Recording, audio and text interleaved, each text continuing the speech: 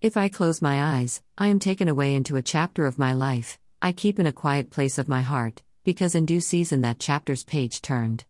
The one and only man I have ever loved has become a source of inspiration. Moments spent by his side and some left to reminisce in, I hold as a keepsake of a lesson learned and a love story untold and unforgotten.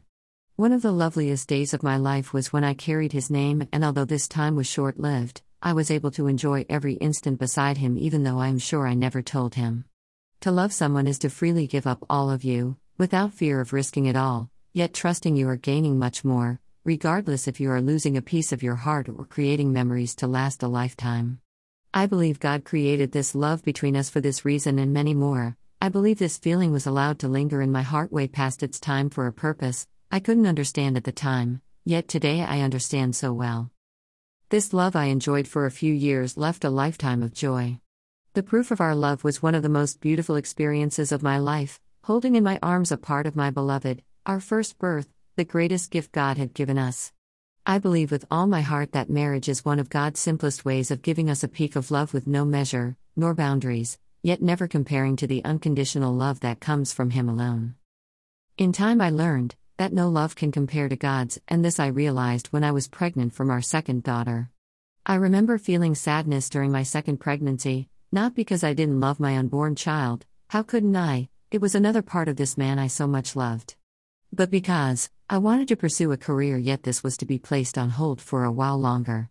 But 2 days after our daughter's birth, I was swept into a reality I dreaded. My husband, who loved me as much as I loved him, walked out of our lives with no explanation whatsoever. All I was left with was a farewell kiss on the forehead as I pretended to be asleep. The last image was of him looking up for the last time before he got in what was our red Ford Escape. He would never know I hid behind the curtain and watched him until I couldn't see the car anymore. But how great is God that as I cried one night and turned over to my little girls, I realized that God's timing was perfect and His planning was immaculate. My daughter had come into my life in the nick of time. She came to take the place of what I was about to lose, and as time passed, I saw in her the revelation of God's mercy over my broken heart. Today, I thank Him for walking out of our lives, not because the love were gone, for He will forever hold my heart, but because had He remained in our lives, I wouldn't have known the brokenness which led me to where I am today. Because of God's delicacy over my wounded heart, I hold no resentment towards Him. He is loved in silence. He's released from fault, for He's forgiven and truly blessed through our daughters, perhaps hasn't yet realized it. But this is just the beginning of a wonderful journey of a broken woman, who put her love and trust in the hands of a man who then, breaking it into millions of pieces, unknowingly placed it in the hands of who would put it back together, God.